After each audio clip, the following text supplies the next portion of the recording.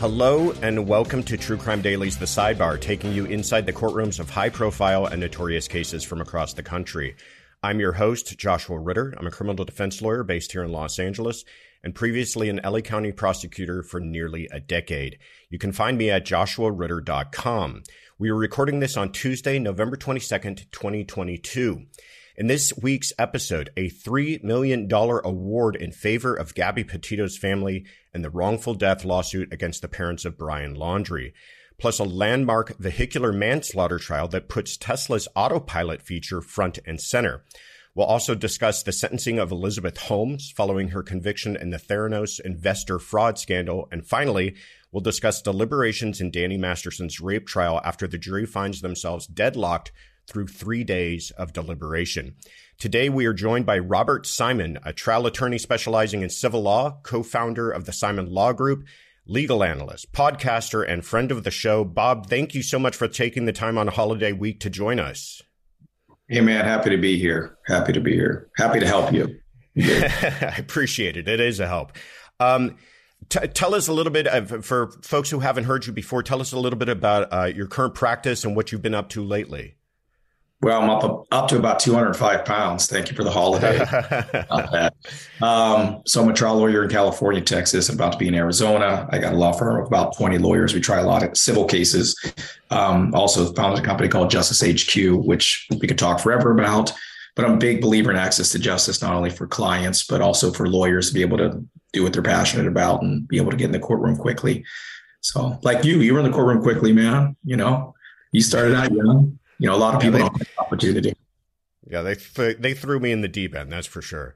Bob, I know listeners are eager to hear your thoughts on these first couple of cases because they have an interesting civil element involved to them. And in fact, the first case out of Sarasota, Florida is a civil case completely. The family of Gabby Petito has been awarded a $3 million settlement in the wrongful death suit against the parents of Brian Laundrie. The suit alleged that the Laundries were aware that Petito had been murdered by their son and that the Laundries had hindered the search for Gabby Petito.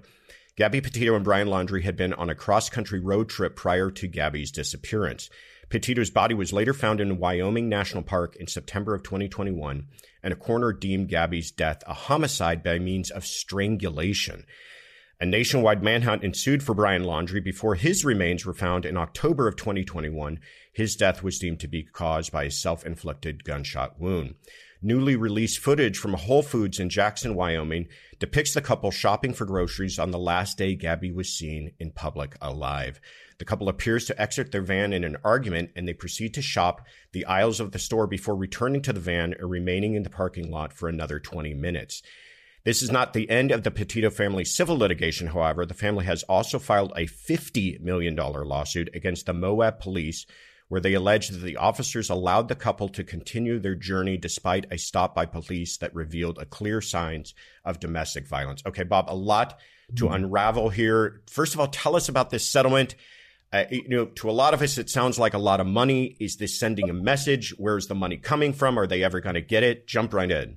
All right. So first of all, a settlement means that two parties willingly engaged into an agreement, right? This didn't go to trial. This wasn't a fact up hearing and judgment. People agreed on this. Now, to be very clear, this is against the estate of Brian Laundrie. Will he ever have $3 million would he ever have accumulated this over his lifetime? If they liquidated all of his current assets, what does it add up to?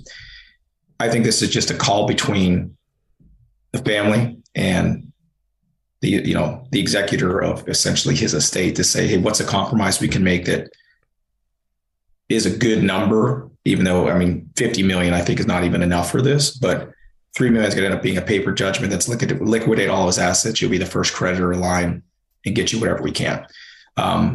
Because if they go, you're at one point, you're throwing good money at bad, because if you're prosecuting a case, if you're hiring experts, putting on evidence, it can be expensive for trial. Would you rather have that money go to the family?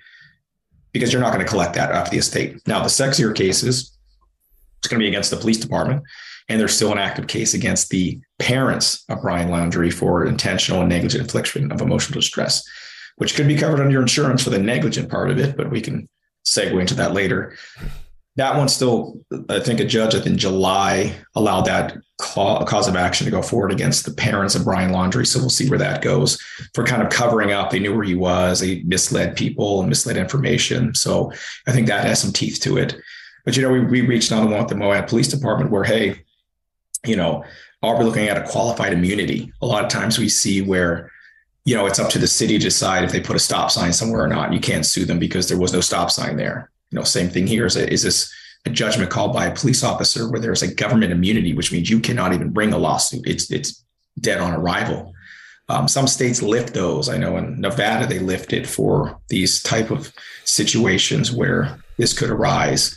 So it's going to be if this case gets to trial, I believe the plaintiffs will have already won because there's all the legal hurdles to get there to the immunities are the hardest part of those cases.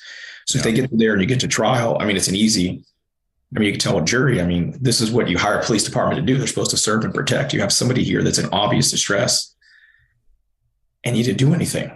Yeah. Right. I want to get to that because I find that to be the most fascinating part of this is the possible lawsuit against the police. But help us just to understand a little bit. This first lawsuit, what was just settled, was just against Brian Laundrie's estate, and there's still a pending lawsuit against the parents for a different cause of action. Could you help us understand that? Yeah. So one lawsuit is against, so you think entities or defendants, multiple wrongdoers for the same harm. For her death, there's one wrongdoer who was Brian Laundrie, which is now the estate of him. And that estate has what's called an executor. Like if you die and there's a will or probate, there's somebody that's hired as the person that's controlling the estate. So the lawsuit is against the plaintiffs, the family versus the estate and the executor of the estate. Those are the entities of that lawsuit. So if you look at the order signed by the judge, obviously what happened, there was probably some sort of settlement agreement. The judge then had to order it to make sure that there was an actual judgment that's in place that you can effectuate on so that, anytime you're going through probate, you're going to have to do certain things to be able to liquidate assets. So you need that judgment. So that order becomes a judgment for $3 million that they can liquidate his estate, which again, it ain't gonna be much. It's a paper judgment. I don't think it affects anything whatsoever on, usually when you take these cases, you have multiple defendants. I do all the time, like in product liability cases, we're settling out different entities. Usually can't talk about the dollar amount you settled another defendant out for. The jury's just instructed that they used to be a party, they're not anymore. You can't consider blah, blah, blah, blah. They can apportion who's responsible. So now you have the other lawsuit against the family or against the parents of Brian Laundrie or Laundrie, tomato, whatever. That one's for the intentional infliction of emotional distress and kind of the cover-up situation.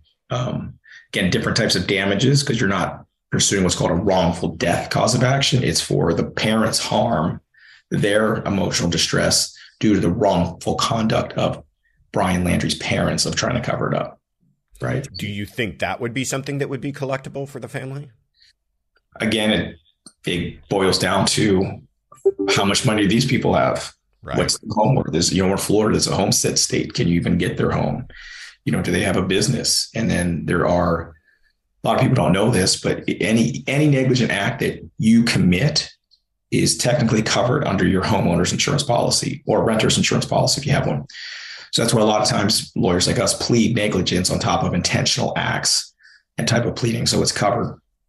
But you see this in a lot of, these funny stories came up a few months ago where people were suing individuals for passing STDs and the insurance policies were picking up coverage because it was a negligent act, negligent transmission of an STD, didn't do it intentionally.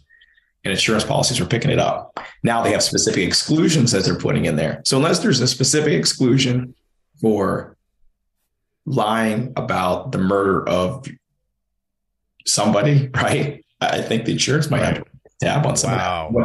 What's the insurance policy? Is it $250K? Is it $1 million? Who knows? Yeah. Wasn't there a famous case recently? You made me think of this talking about the STDs where somebody sued the auto insurance of somebody else because of the transmission of an STD in the back of a car. Am I wrong on this? No, you're right, man. It's the same thing we're just talking about. So it's like the way these policies are written, it can be very technical. It's like anything that has cause and effect with you using your automobile is technically covered by your automobile insurance. And if you do something negligently in your automobile, well, then technically it could be covered. Incredible. It is incredible. So you just gotta be careful. Yeah. I would tell people when they want to like send me your insurance policy, I'll take a look at it and tell you might be able to be covered here and not realize it. So funny. All right. Well, we got into the weeds a little bit on that, but this idea of qualified immunity that you brought up with the police here is this idea that the police are almost immune from any kind of lawsuit as long as they're performing their duties. But there are exceptions to that, and kind of most famously, we've seen it recently in the prosecution with George Floyd, where officers were convicted essentially for not taking an action that reasonable people thought they should have taken. Do you think that there is possibly a theory for that here in the Moab case? And the argument being made by the Petito family is that, listen, you stopped this vehicle. You obviously saw signs of domestic violence. That's their argument. And by not taking any action, you're therefore liable for what took place after that, which now we know to be her death. Is that a bridge too far, or do you think there's actually some teeth to that? I mean, me being an advocate for victims, I see the bridge and think it should be there. Okay. Different states have different laws that protect government entities and police officers more and some do less, right? So in a situation like this, it's, you have to, it's called a 1983 civil code where you sue the officers individually, but then ultimately the tab is picked up by, so who's going to be responsible paying? The police department or the county is going to be the one that ends up paying, even though you sue them individually. So putting a crystal ball thing on here, this is press nobody's going to want to see or deal with, or because when you do these lawsuits, you get into policies and procedures, you get into the backgrounds of all these officers. And then, if you start seeing they had so many stop and seizures for broken taillights for Black folks, and then they didn't do it in this instant. I mean, this is shit that people they don't want to hear, don't want to deal with, don't want those stones uncovered. So if I'm the police department, I'm thinking real hard hey, are we going to try to resolve this before we get there? It's not going to be 50 million, right? But I think they should resolve that case. I don't think the bridge I think it should be there. I think it is totally foreseeable. What do you think? What happens in domestic violence cases? What happens? Sometimes the abuser kills the victim. Right. Like that's a known entity. So if you don't stop that, if it's like an officer, if you see somebody on the street beating up a woman, are you going to just be like, hey, okay, bye. Right. No, that's right. You should have a duty to intervene or do something. To me, that's the strongest case that they have for actual ability to recover monies for their daughter's estate. So. Well, we'll continue to keep an eye on it because I find it fascinating as well because of the ramifications outside of this. What does that then mean about police policy, and how do they need to do they need to be worrying about in the back of their mind some sort of civil liability if they don't take an action, or if they do take an action, and the kind of consequences down the road. So we'll continue to watch it.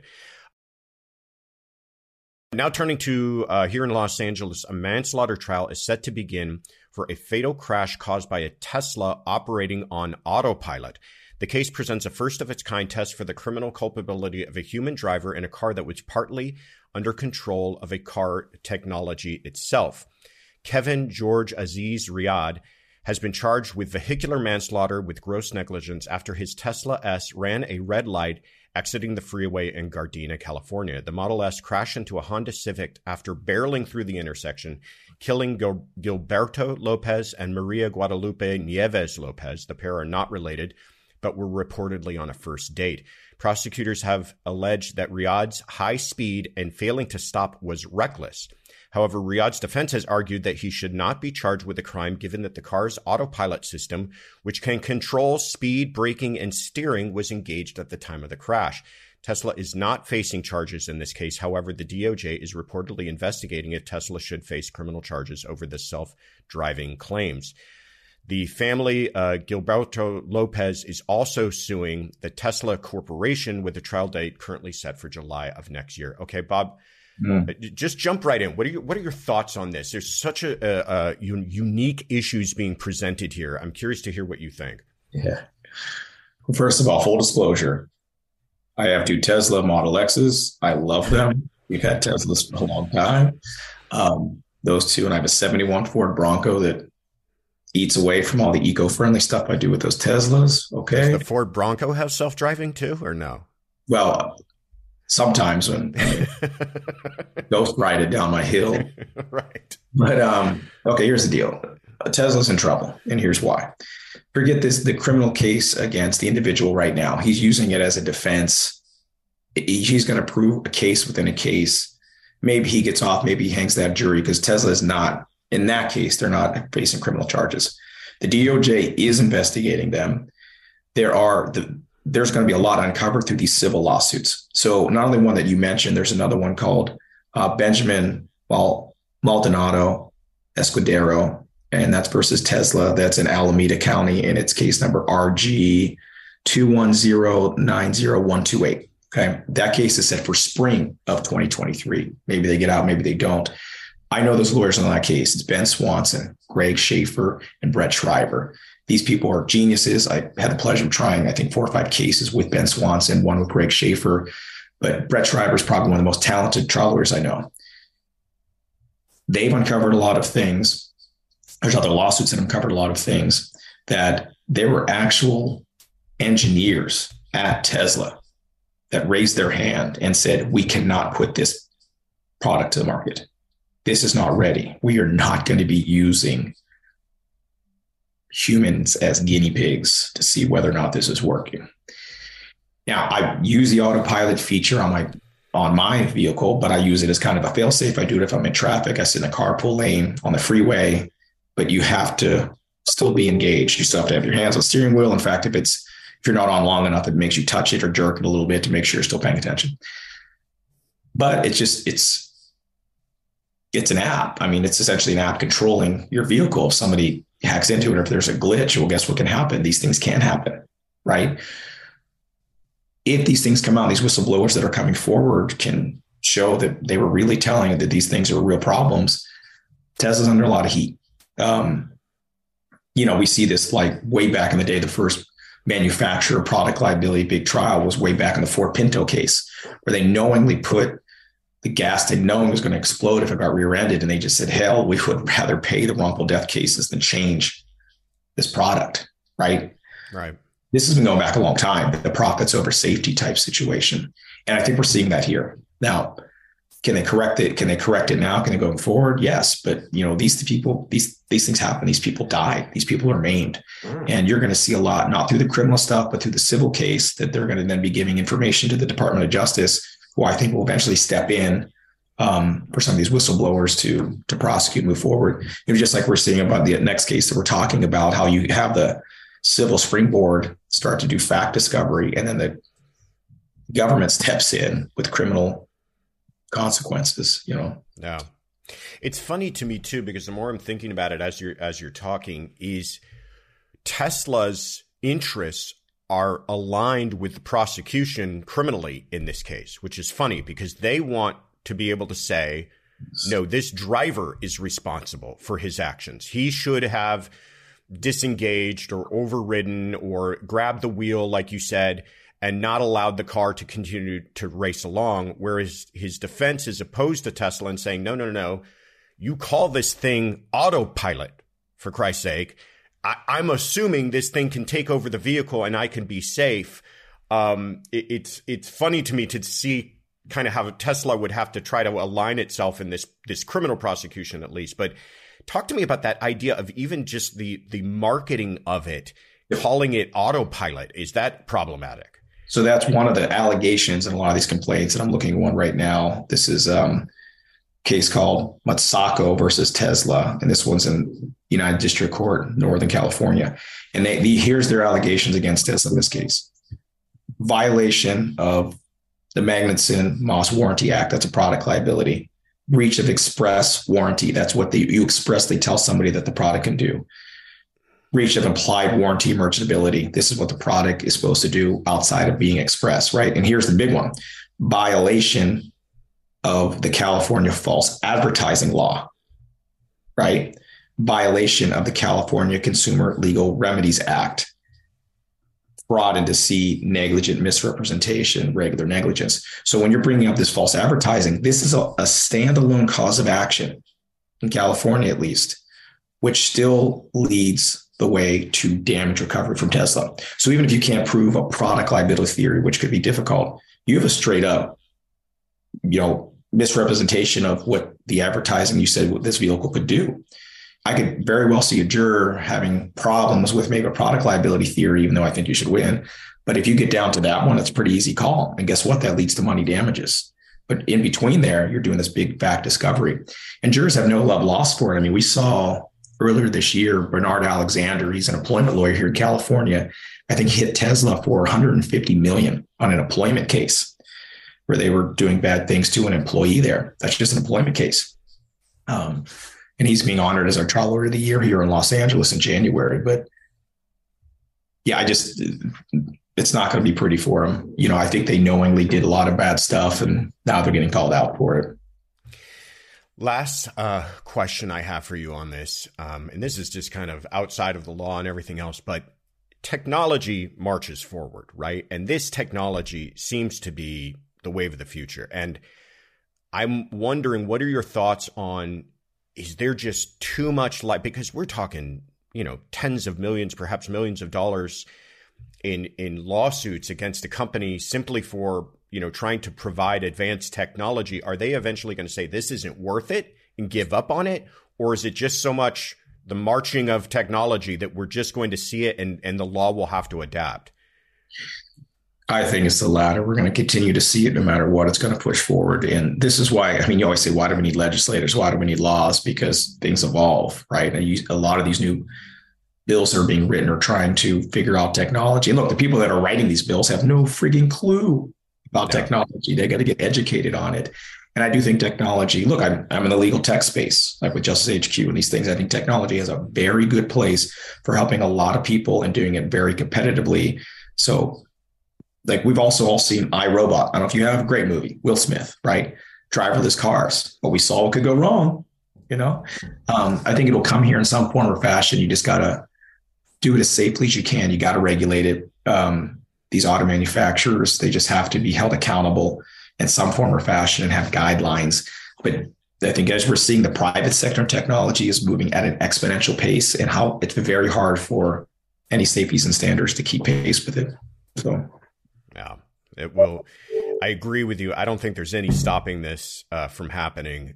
It's just going to be interesting on how our insurance companies going to handle it. You're going to have to get different levels of insurance depending on the technology you have in your car. It's going to be an interesting path forward. Keeping with this, technology theme, Elizabeth Holmes, the CEO of the now defunct blood testing company Theranos, has been sentenced to 11 years and 3 months in federal prison for the fraud scheme that led to the company's collapse. Holmes was convicted in January on 4 counts of fraud and conspiracy for her role in defrauding investors by making misleading statements about the company's finances and blood testing technology that was allegedly non-operational. A 15-year sentence was sought by the prosecution in the case, while Holmes's defense was seeking 18 months with a preference for home confinement, I'm sure. Holmes' defense indicated that they intended to appeal the sentence. However, in court, Holmes accepted responsibility for her actions, saying, "I regret my failings with every cell of my body." I thought that was an interesting choice of words on her part. Was it? Yeah. CELL? Right. In addition to the prison sentence, prosecutors wanted Holmes to pay nearly $804 million in restitution as a penalty for the nearly $1 billion in capital Holmes raised from investors. The judge will decide on possible restitution at a future hearing that has not been scheduled. What's your initial impression of this? Do you think this is, a lengthy, severe sentence, or is it expected? Well, I think it's expected and probably not enough. I think that white collar crime hurts far more people than any other type of crime. It has a ripple effect. Many people are taking advantage to get to that point. And again, it's the intentional fraud, the misrepresentations. If anybody saw the documentaries, it's sociopath stuff, man. It's crazy. Yeah. And also just something to call out, restitution. What restitution is, it's the criminal court saying you have to pay back XYZ. Now, again, we're talking the civil side. There's nothing stopping the creditors, the investors, doing a civil lawsuit for fraud and everything else against her individually or anybody else on the board that may have partaken in it on a civil lawsuit. So she may be on the hook for a whole heck of a lot more. So, I think the good thing is that I think they've seized all of her accounts. They know where all the money is, and they're just going to have to start paying it back. But she'll think about that in her cell for a very long time. Very long time. At one point, Theranos was valued at as much as $9 billion before it collapsed. It's hard to talk about this case without talking about it in the backdrop of our current FTX scandal. What is happening here? How are people able to I understand fraud, but we're talking billions of dollars in fraud before anyone starts to take a look under the hood and say, hey, what are you guys exactly up to here? What do you think is the fallout from this case, from FTX moving forward? Are we just going to see a brand new, push towards regulation in these types of industries? And is it something we need?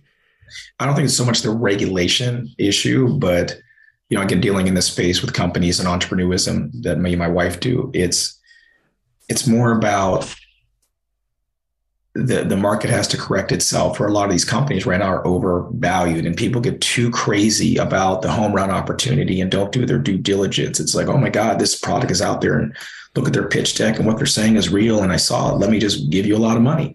And then you see like the Bernie Madoff stuff.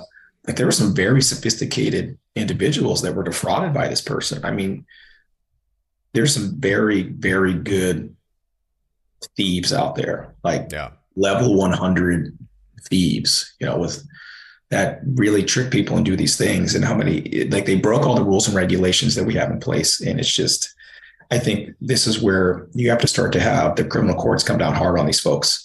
I think it's the only way you can curb this type of behavior, because they're going to think like, oh shit, it's just money. I'll get more money defrauding somebody else over here. Madoff's in prison. Holmes in prison, right? I think this FTX guy is going to be in a buttload of trouble. Yeah. But I think the more you're going to be holding these people accountable over and over and over again. Yeah. And $9 billion valuation, for a product that didn't even exist. Again, it's all hype. Right.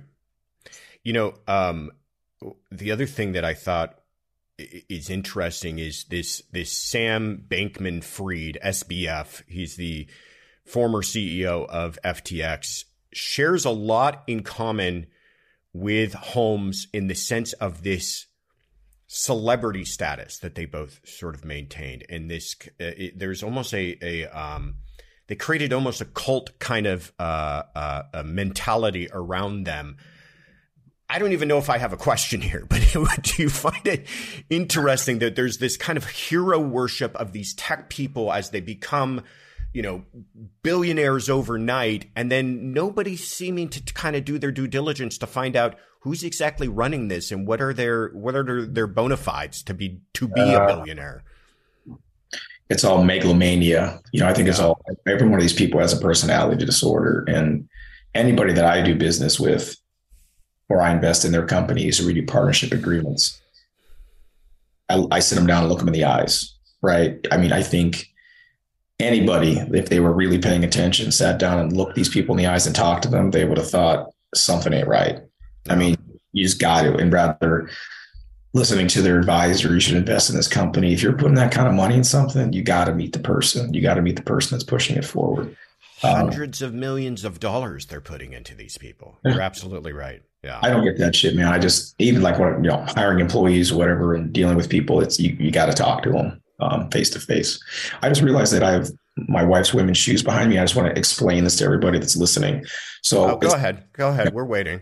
Holiday break, right? Kids are all home. You can tell from my raspy voice, I've had a cold this weekend. Kids are sick. My internet goes down at the house. So I got my Wi-Fi I'm piggybacking off of. And usually in my basement, where I do this from my whiskey room, I don't get reception down there from my MiFi because it relies on Verizon. So I'm doing it from my wife's closet because she's in her office across the hall, also piggybacking off this device. So I'm doing her own. She has a Keep It Simple, Sexy podcast that she's doing a lot for today. And well, here I am. So yes, and she's got some nice women like her Jordan. She got some nice J's over there. Very nice, very nice. So I don't want people thinking this is my closet. There's nothing wrong with that. We appreciate you stepping up and dealing with what you have to deal with to be here with us. Always. All right. Last case here. This is something that I found to be so frustrating, and I'm curious to hear your thoughts on this, just as a trial lawyer, aside from criminal or civil. Jury deliberations will continue in Danny Masterson's rape trial following a week-long break for the Thanksgiving holiday. This after jurors failed to reach a unanimous decision on any of the 3 counts facing the former That 70s Show actor. After failing to reach a verdict through 3 days of deliberation, the jury informed the judge that they were at an impasse. However, the judge informed jurors that they had been deliberating for an insufficient amount of time to declare their verdict deadlocked. The 3 charges of rape stem from accusations alleged by 3 different accusers that all took place between 2001 and 2003. All 3 alleged victims were once members of the Church of Scientology, which Masterson himself is still a member. The accusers all claimed that the church suppressed their allegations against the actor, intimidating them from coming forward sooner. The highly publicized case has been largely intertwined with the Church of Scientology, will resume deliberations, on November 28th. Okay, this is the part that frustrates me. Bob, they had been deliberating for 3 days, which is not a short period of time. They had asked to see evidence. They were obviously working, and they came out and said that they're hung. And that's not a verdict, but it is a decision. They're saying we're at an impasse. We can't reach a decision.